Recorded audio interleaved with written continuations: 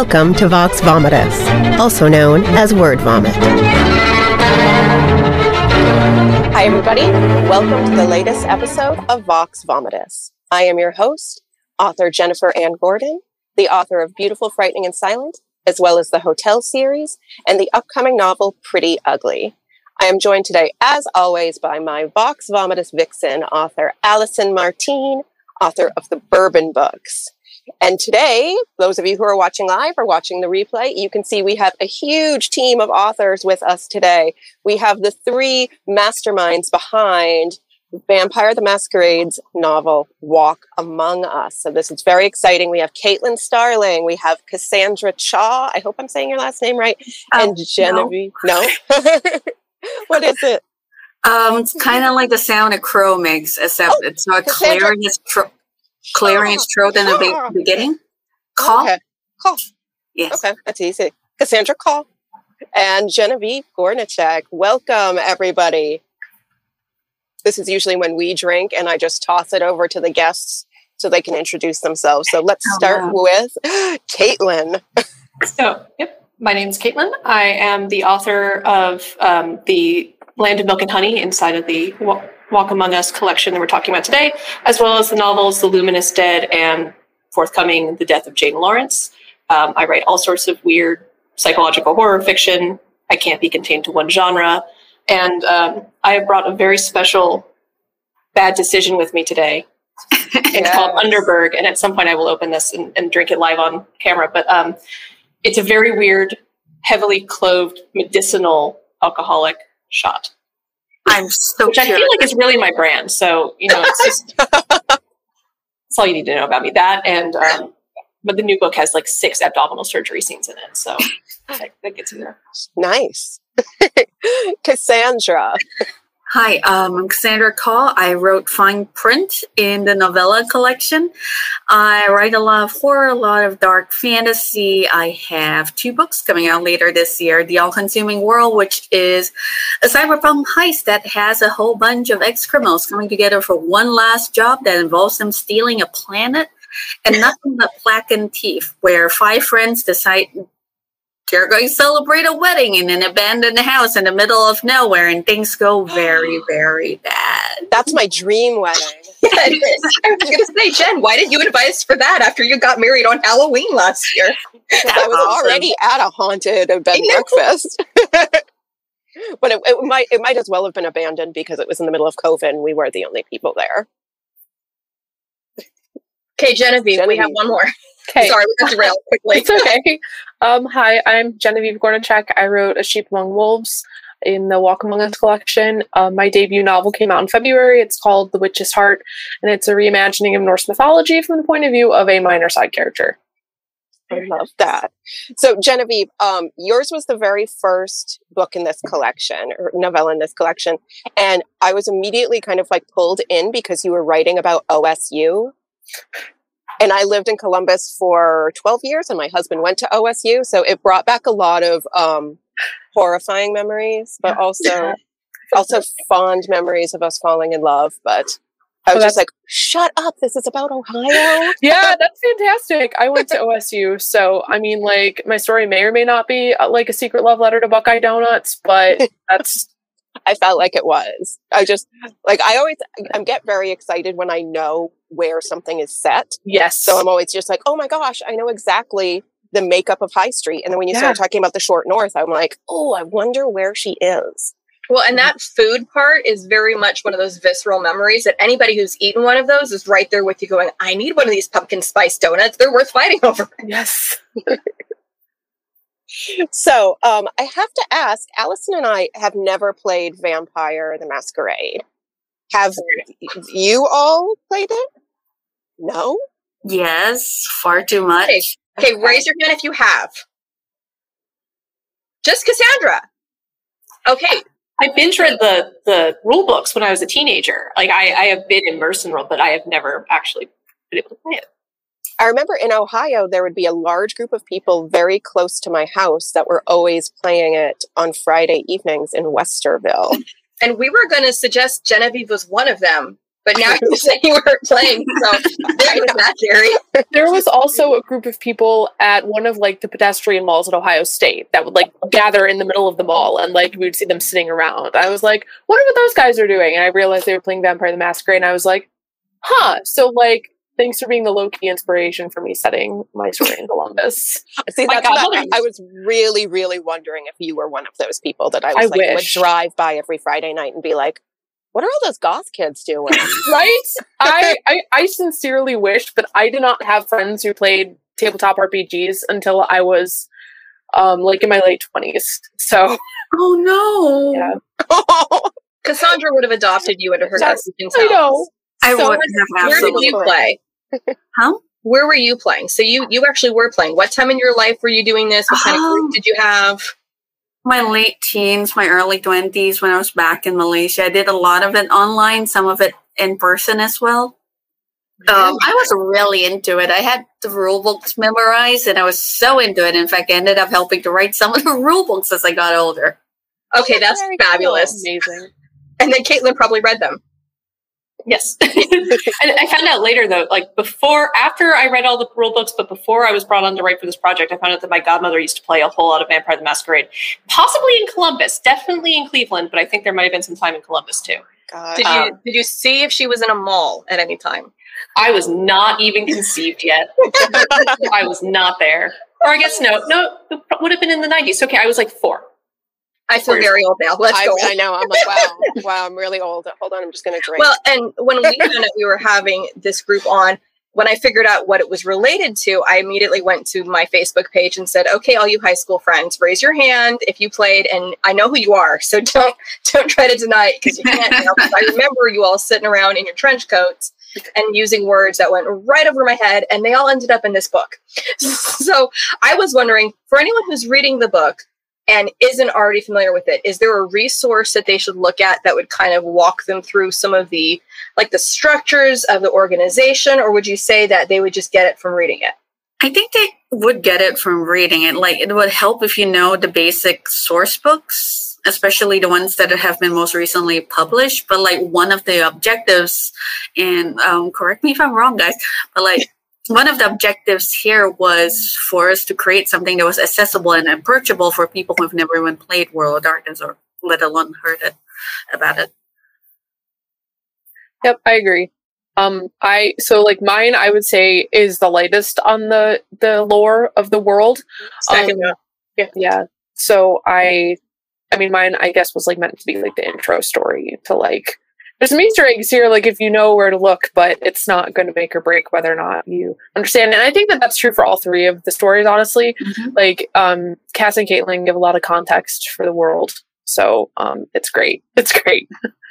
Well, I would definitely say I was able to figure things out by context, but I wrote sentences down where it was like a Duskborn who follows a Camarilla law going, I only understand half that sentence. So I didn't know if there was an index or something where someone could find, what is this Camarilla law? And some of it you kind of allude to when she says, doing this is going to break it, or if I don't do this, I would break it, but it's not spelled out there. So for someone who's like, I'd like to read that first before I do it, is there one of the resources or a book that you say this is the go-to I recommend? Like a website. Yeah, I am sure there is at least one wiki that is completely up to date on it. But if you were going to, in terms of just a book, I think the core rule book is pretty much like, we had access to anything we wanted to pull from lore-wise, but most of our stuff is based off of what you can find in the core rule book.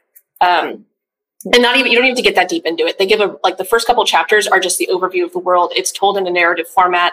And then it gets down into the nitty gritty of how you would actually implement that in a game system.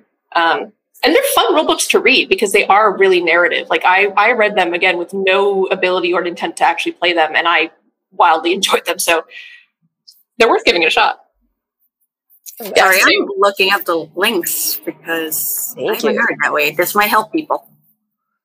Yeah, because I mean, I understood everything, but I remember the same thing as Allison. Like, there were a couple times when I was like, I wonder what this means. Like the vampire who is thin blood. Yeah. I was like, I don't know what that is. So with mine, I think you can follow the plot just fine if you don't know stuff.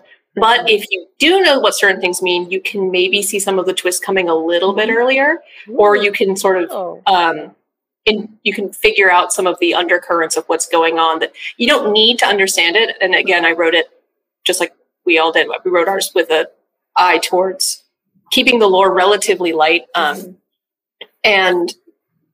there's something there for new people as well as people who've already or who are super familiar with the game and are, they know all the lore already. There aren't going to be any surprises, but there are going to be little Easter eggs of, I can see how that would pan out, and that's not a great idea.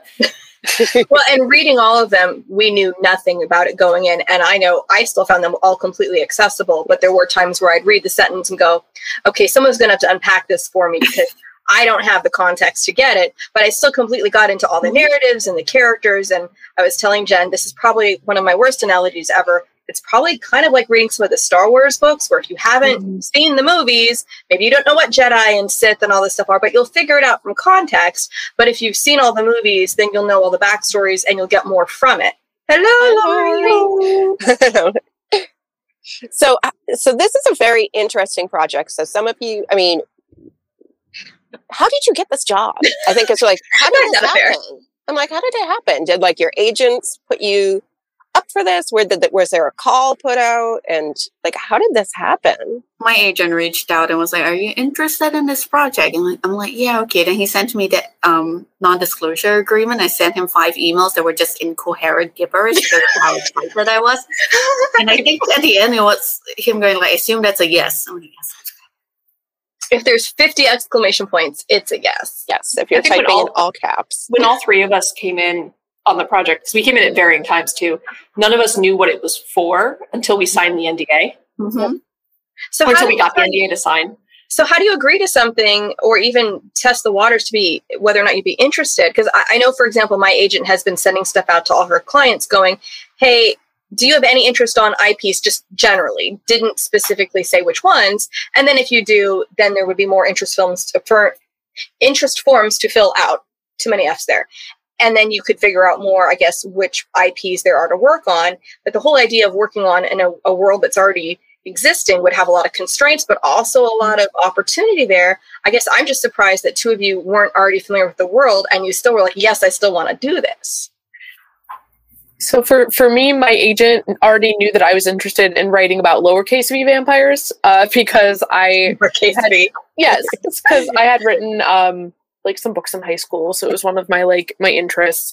So when she found out about this project, she reached out to me and was like, "Hey, would you like to do a lowercase v vampire project?" And I was like, "Sure." And then I got the NDA, and I was like, "Oh, I see now." That's very, very cool. So. Yeah, I'm just like mystified by this whole thing. I just find it really exciting and secretive. And I love how that would also like tie into fine print in a way. It's like, okay, was there any fine print for you ladies that you went, oh, nobody told me this when I started writing it? Any surprises along the way once you'd already signed that NDA and signed your life away?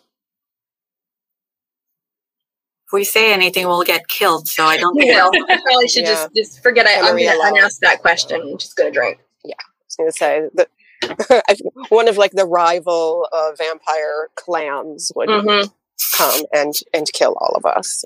I think I'm using the wrong words. Probably all of them. All of them, I know.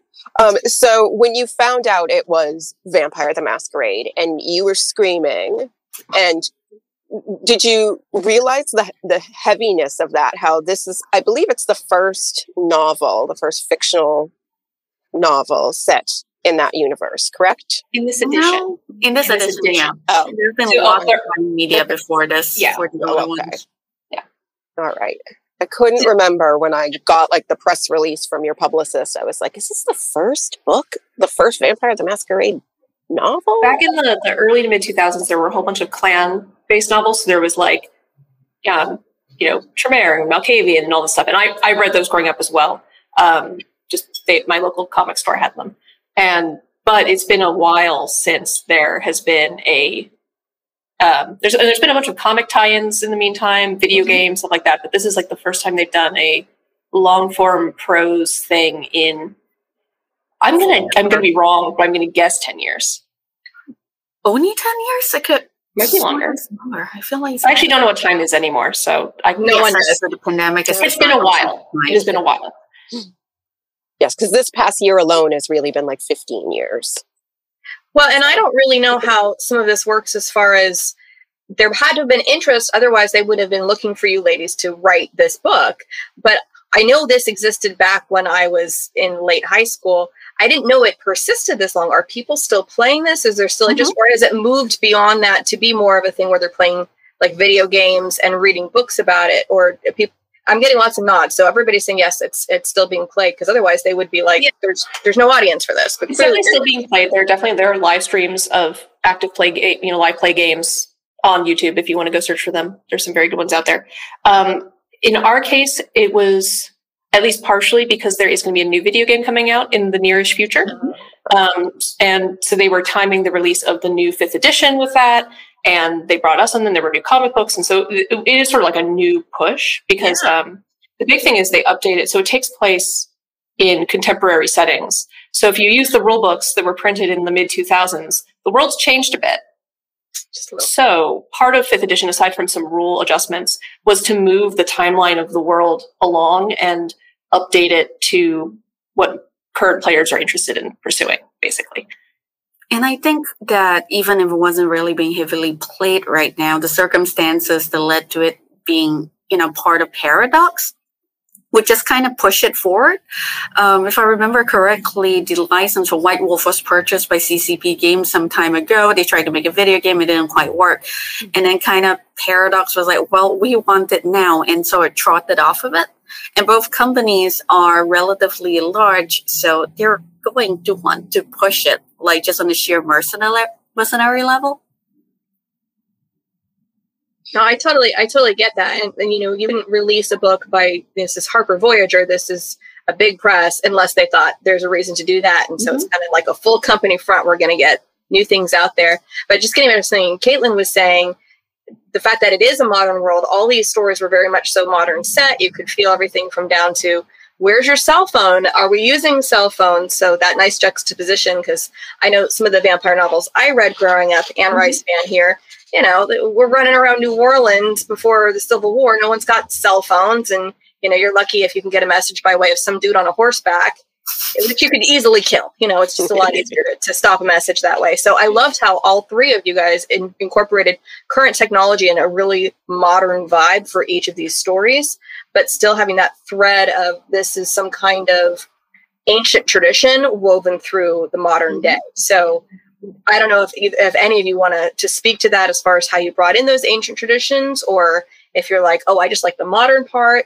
I want to know how Cassandra ended up in Iceland, but that's okay. Like Iceland. Jen's like, it's in Iceland. I was so excited. I'm going to Iceland in a few months. So like the second the vampires were in like Iceland, I'm like, yes. Iceland's such a lovely place. If you go down there, this has nothing to do with your questions or your statements. Don't eat on the high street. Avoid the main area, like go into the docks. The prices of things go down and the quality goes up. I lived in Iceland for a little while, which is how I was. Did you go to the famous hot dog stand?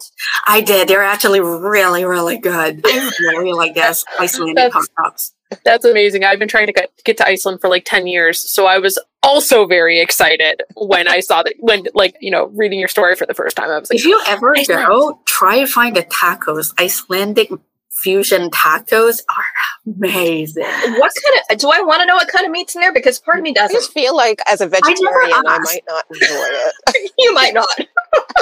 It's going to be like, like seal face or something like that. And I'll be like, no. Sheep's head. Probably sheep's head. Now, Jen is still scarred because we had an author a few weeks ago that had some cuisine that I think just broke her inside. What? And vegetarian just, well, let's see. I don't think you were bothered by the fox. Yeah, it wasn't the black paella that bothered you or the squid. It was definitely the live markets. Yeah. And the fact that, like because her book took place, oh gosh, I can't. But that was I don't know if that was part. I was going to say I don't know if that part was in Vanuatu or when they were still in Manila for a lot. I think they were still in Manila when they ate the flying fox. Yeah, and I was like, just skip this paragraph. That's really gross. and also sad, and flying foxes are adorable. How'd you feel about the Land of Milk and Honey with all of my knowledge about Oregon butchery laws? I won't lie to you. I loved the story, but I did message Allison. I was like, there's a lot of meat going on here. And she's like, I know, I feel bad. I'm sorry. And I'm like, I love the story. But again, I was just like, oh, the sheep. She's so bad because my book has like one barbecue scene, and she's like, I don't know if I can handle this part either. I think I had them eating kale then either, but it's still, she's just, the sensibilities of vegetarian are different. But no, but Caitlin, you wove together, and I think a vegetarian would respect how you handle it, because there's a lot going on there about how we treat meat, how we treat people, and just there's a line I don't know if I managed. Oh, I did. The comparative root words, or just the linguistics of humanitarian and vegetarian. That might be my favorite in the entire novella. That line about humanitarian. Historical vampire joke, yeah. I loved it. So when you were all working on these projects separately, did you meet each other? Did you talk to each other? Did you bounce ideas off each other, or was it completely separate? Completely separate. I can't remember when we were actually introduced to each other, but I know it was after my first draft was in, and I was the last person brought on. So it was pretty much just we were brought together for past pages and publicity stuff. Mm-hmm. Have any of you actually met in real life? Yes. Yes. Cass and I had. Genevieve's like, wait. I promise. That's fine. This was in the before times at various conferences. There was a very fun time at Emerald City Comic Con. If it was 2020, nobody was allowed to do anything, but I don't know how long you guys have been working on it. But had you guys, so Caitlin and Cassandra, you had met before this even started? Just completely unrelated, because we knew each other on Twitter, and then we were both at Emerald City Comic Con. And we had that great one, actually. Well, we met a second time, but I think the first time was Emerald City Comic Con, when you had that great interdisciplinary. West. No, was it? No, it wasn't Emerald. Yeah. It was PAX East, actually. Oh, it was PAX East. Yes. Okay. Authors, you need to write down when you meet each other. You will be asked. There will be asked later. I just remembered that it involved kidnapping Wes Schneider, Pathfinder, from one of his panels. He trusted me to take him to a secondary location just on my promise that I knew Cass and that they wanted to see us. What's that work now? Yeah. I know you were both coming to say hi. Yeah, I think you assumed that I already knew him. I did not know him. I just kidnapped him from the stage of one of his panels. And he just went with you. He just went with me. Okay. It was a Lovecraft panel, and I think the nicest people in the world. Possibly was an escape hatch out of the post-conference discussion, or the post-panel discussion. People are very trusting at comic conventions. Let this be a lesson to all of us. Don't let someone take you to a secondary location. No. No matter how adorable. Well, good life lesson. Well, I'm curious. So, Caitlin, you were the last one brought on, so I'm wondering if they looked at different stories to figure out how these would work together, because they really do all have very different feels, but they work together really well. Like Genevieve, you were saying earlier, yours is kind of that starter, that intro, the most accessible, because not everybody's gone to college, but enough of us have that we can be in that kind of mindset and be like, I've been that freshman who feels like her roommate hates her and just wants to go home and then crawl under a rock and never come out again. And we've all had terrible roommates. We've all had terrible roommates. Hopefully most of us haven't had them that bad like yours. I was saying something to my husband a little while ago saying, you know, we have RAs. She could have gone and talked to her RA. I really wish we would have talked to her RA. Funnily enough, one of my best friends from high school, it was an RA in college. And after reading the story, she was like, Jen, I've seen much worse than burritos on pillows. Oh, like I wasn't going to say anything about the burrito on the pillow because that's like one of the most heartbreaking scenes, so I didn't want to spoil it, but it was heartbreaking because I imagined it as a Chipotle burrito and I was so starving and I'm like, oh, and now it's all over the pillow. Yeah. It broke my heart in so many ways. Well, and food and even the relationship with food, it was a theme through all three of you, and I don't know if that was intentional or not. I mean, I have pathological issues with not writing too much about food, but even in a minor way, like in Genevieve, you have a character who's depressed and who is possibly, you never really define how she looks to start, but people are commenting on her unintentional weight loss, that's coming not because she's not trying to eat, but because she's actually focused on something, and then how that makes her feel that she's finally being noticed, but not in the way or for the reason she would want. So I don't know if that was something that was intentional, that there was going to be a relationship with food that you talked about, and then there was an effort to make that happen, or if this was just a happy accident. I think it was just a happy accident. Food accident. It felt just like food. Yeah. A lot. Because to your earlier point, when I was brought on, so for all three of us, they didn't tell us what they wanted us to write. So sometimes with IP, they give you an outline and they say, okay, elaborate on this. In our case, they kind of just ask us to pitch them ideas. And I went through like 3 or 4 ideas before we found one that they liked. I was brought on because, or at least partially because, the editor for this collection was also the editor for my first book. Oh, so nice. he already knew me. He knew I could turn stuff around pretty quickly. He knew I liked writing horror. And so he reached out and was like, do you want to do a horror novella length project? Here's the timeline. And I went, sure, got the NDA, screamed a lot because it was Vampire the Masquerade, and then proceeded to keep throwing ideas at him and the Paradox team that they were like, that's interesting, but it doesn't fit the other 2 books. So they did pick one that they felt was related, but touched on different topics so that it wasn't too samey. Because at least one of my ideas, they were like, this is great, but we already have fine print, essentially. But beyond that, they weren't that involved. They double checked our lore, make sure we didn't break the rules of the universe. And other than that, we all came up with our own ideas pretty much on our own, and they just went, awesome, have fun, that's gross. Which is exactly what you want to hear. Like that, you really do. When you think about that too. So, how many ideas did the other authors? How many ideas did you guys pitch before you hit on the idea? It was my first one. We got into the meeting, and I basically talked over our poor editor in my excitement. I was like, I know exactly what I want to do. This is going to be this. What do you think I'm going to set in here? This is what I want to do with this particular client. They were like, cool. Go do it. Yes. Very good.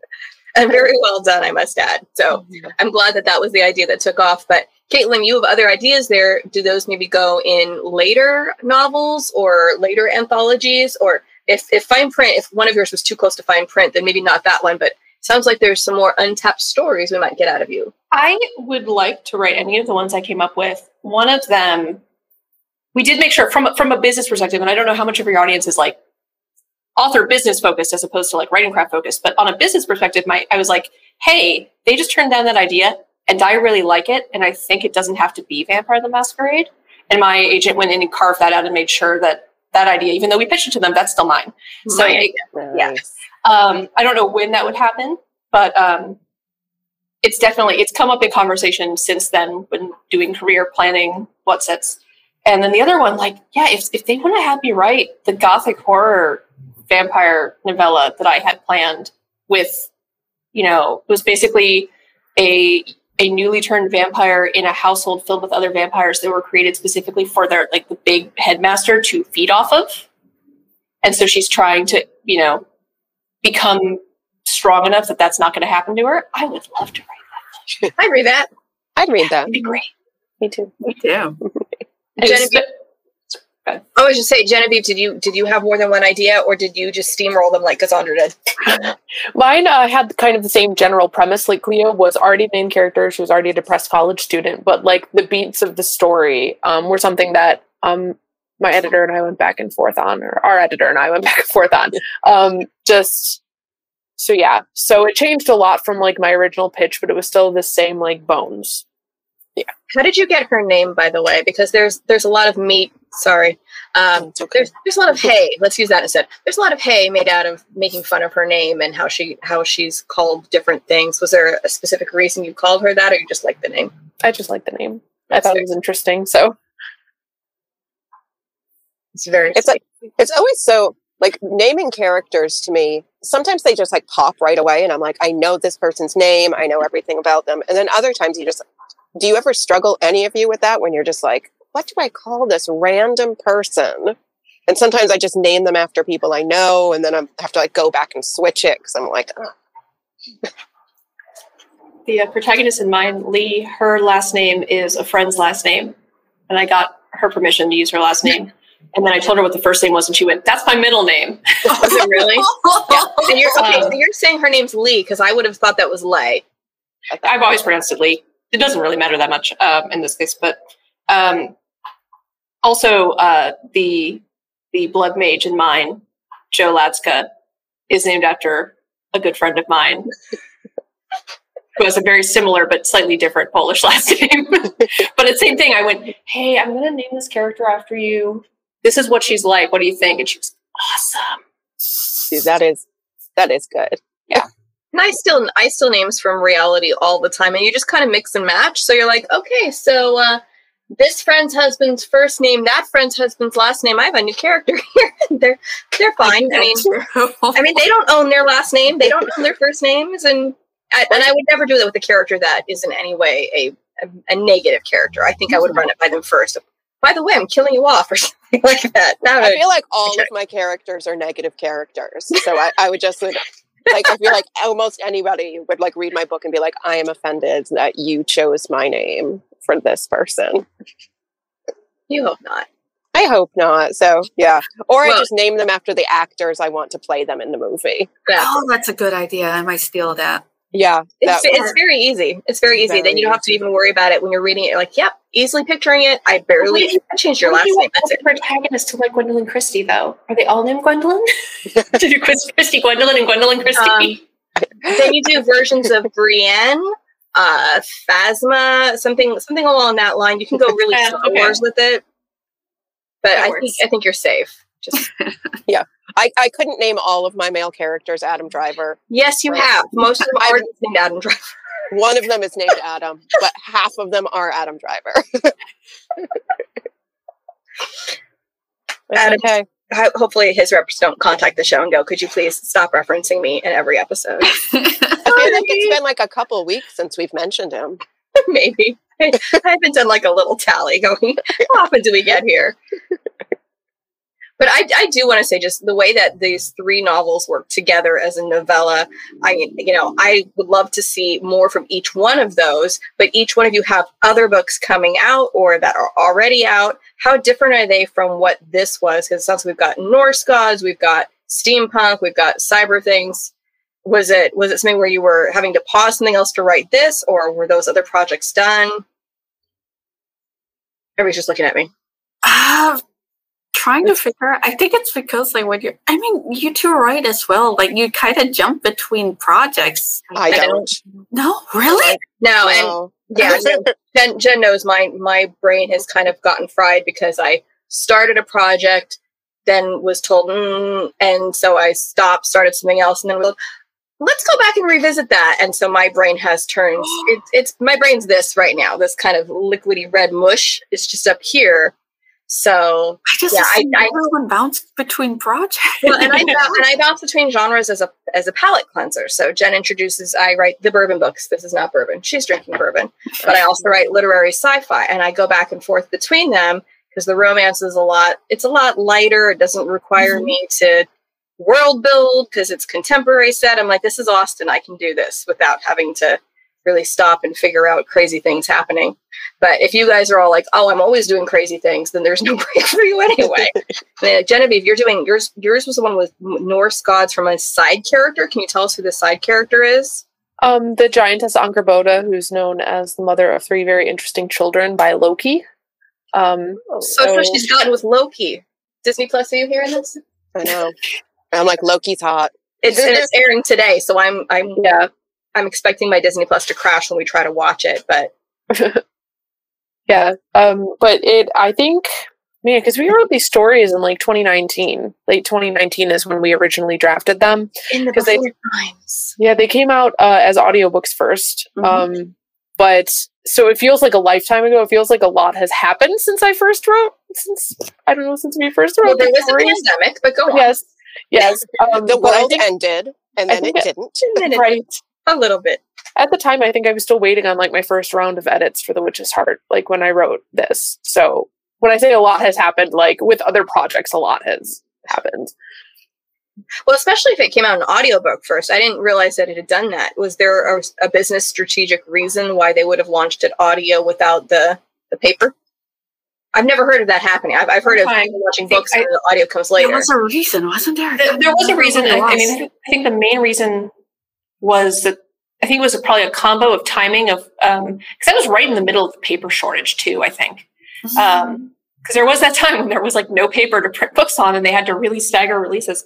But also, they were really hoping because it's a gaming property that it would capture that like podcast and YouTube streamer market as audio first, and then they followed it up later. I personally still prefer ebooks, even though I love audio. I like having at least both, so I can have the option of going in between the two, as opposed to like not having any way to check the written version.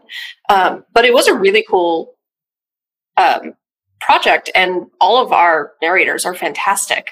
So are they different narrators? Yes, they're all different narrators. I like that Alice and I asked the same question at the same time and both like lurched forward. Well, and because we were given a copy to read to prep for the show. I usually, if I can get it on audio, I do, because I got 3 short people. I don't have a lot of time to sit and just read. So I'm usually reading while I'm doing dishes, while I'm doing laundry. So I'm glad to know it's available in audio, because that's kind of, for those of us who have commutes or small people, we don't have time to sit and like stare at words. What is that? I love my narrator so much. Our editor gave us a list of possible narrators, and I saw his name, Neil Kaplan, and he actually voiced a whole bunch of characters I really enjoy in video games, and also he was the voice of Optimus Prime. Yeah, I was about to say, wasn't he a farmer? And I was like, shut up! I need Optimus Prime to be my narrator. And my editor was like, are you sure? And I was like, yes, because all I want in my head canon is just Optimus Prime reading fine print on a nice leather sofa somewhere. That is amazing. I love the specificity of that vision. Yes. Like it was very, very much a specific thing I needed and wanted in my life. Jen's narrator, Eric Ishii, is like a big, well-known Vampire the Masquerade LARPer, among other things. So like she had just been in a really fairly successful live stream game, right? Yep. I think it was LA by Night. Yeah, I think she's in LA by Night. She's also voicing a lot of really cool characters in a lot of enormous games. Yeah. She is so cool. I feel like I lucked out, like with her as narrator, because she's just like the most awesome person, and I still like follow her on Twitter. I'm like you are so cool. Yeah, no, I still follow Lexi. My story. Like what? So wait, did you two have the same narrator then? No. Okay, so Caitlin, you were talking about Genevieve's narrator. Yes. Yeah. Okay. I thought you were talking about your narrator, Erica. Yeah, I didn't, and then Genevieve got excited, so I realized, okay, you're talking about her. So Erica narrated Genevieve's, Exie Sands narrated mine, and I am a terrible person, and I'm blanking on everything else, even though she's done so much. But she is fantastic. Also takes really, really great photographs, like her Instagram. Yes. To follow her. But it was interesting though, because I read mine out loud, both to check for typos and also because like I knew it was going to be audio first. And I'm like, well, I better make sure it's for only time I've read in first person professionally. I got to make sure it sounds like fun to listen to, and like voicey and character and everything else. So I read it out loud, and I really like how I read it out loud. And Exie does it completely differently than I do, but still really, really well. But it's always fascinating to me to listen to it, because I'm like, this is a differently than mine. Slightly different. The same thing. I went to school for theater, so when I'm writing, I voice the characters and I do it out loud. And then when my books came out in audio, I was like, that is a completely different take on how I thought of like how they would sound, how they would pause their words. And I was like, oh, that's probably better than what I was doing in some cases. I'm just like, oh, that is a better choice. So it is always interesting to hear somebody else give voice to your words. I've never thought of Optimus Prime reading my books, and now I want to. I know. I'm like, well, we've all got our kinks, and I feel like that's a very specific one right there. Is a kink. Yeah. I love it. Rule 34 exists. Yeah. Oh, my husband just quoted that to me last night, and I stared at him. I'm like, is this one of Asimov's law? He's like, no, it is not. And I went, and then he explained it. So y'all can Google that. I'm not going to explain what Rule 34 is now. But I was just laughing just at the whole idea of, hey, this was done through narration, and then you wouldn't necessarily have known how they were all going to sound together. And I loved how they worked together just as a group that way. Did the narrators have to get on the same page so they would do things the same style, or were they wildly different takes? I have not listened to the audiobook all the way through. I've only listened to my audiobook. Oh my gosh. So that's a terrible confession, but it's true. We're sorry. Just for that, you need to drink the Underberg now. I already did it. I did it while you guys were watching. And then I muted my mic so I could like cough in peace. How bad is it? God. I keep thinking like, well, I'm used to it, right? I've had this, my spouse and I shove these in each other's stockings every Christmas and then have to drink them on Christmas Day. So like you'd think I'd be used to it. No, it is lethal. Well, it's like absinthe or something like that. Like you always think, oh, I'm kind of used to it now, but then you're like, I'm never used to it. It is a more assertive flavor than absinthe by a lot. And it does not pair well with margaritas, which I don't know why I told you if I'd asked myself. I didn't ask myself, so I've had to process that all on my own. That's okay. There's a whole novel right there. Underberg versus margaritas. So I think this is how like the vampires must feel when they try to eat real food and they're like, oh, I'm going to throw up. This is a bad combo. Things that do not pair well. Well, and you were suggesting I should have paired some kind of kale smoothie with some very high brand gin to go with Land of Milk and Honey. But I was thinking, do I get a rack of lamb with it? And then Jen would have been grossed out when we would have been able to do the show. So no, this isn't even television. Save the lambs. And I will say I have never actually paired gin with kale, so I don't really know if it works. I just think it would work. But theoretically. Because they're both like plants, so yeah, going for the botanical. As I'm like grimacing, I'm like, ugh, that's just... The only kale smoothies I've actually ever had have also had like banana and almond butter and honey in them, so like they have not tasted like kale; they've just been green. But I've been drinking a lot of like the fresh juices instead of stopping at Starbucks. I'm like, I'm getting my green energy, and they usually have half a banana or something else in there, so they don't really taste like that. But then I come home and eat like a Snowball from Tasty Cake, so it's balanced. It's okay. We all have to have our superfoods while we're like eating nachos or something. I drink like this weird beet drink that's like beautiful and blood red, but it's beets. And you should have that today. That would have been beautiful. I have it in the morning. Vampires in the morning. Vampires in the morning. All right, friends, we are out of time. This has been awesome. Oh, I hear a siren coming. I was like, sorry, that you mind. I live next to a busy intersection. That's okay. I just want to thank all of you for being here. Everyone who's watching this live or watching it on the replay, check out their websites, buy Walk Among Us, buy their solo books. You won't be disappointed. I just want to thank Pam Stack and everybody at the Global Authors on the Air Radio Network. This is a copywritten podcast by Global Authors on the Air. I want to thank Roman Seriton, our producer, and everybody who is watching this. Stay tuned. Next week, we have Josh Mallerman of Bird Box fame and just every book I've ever loved so much that I want to cry. So tune in next week while I openly panic, weep, and fangirl all over Josh Mallerman. If I have to do the opening, I'll do the opening. I'm going to be crying. So on that note, stay tuned next week for my tears. Bye, everybody.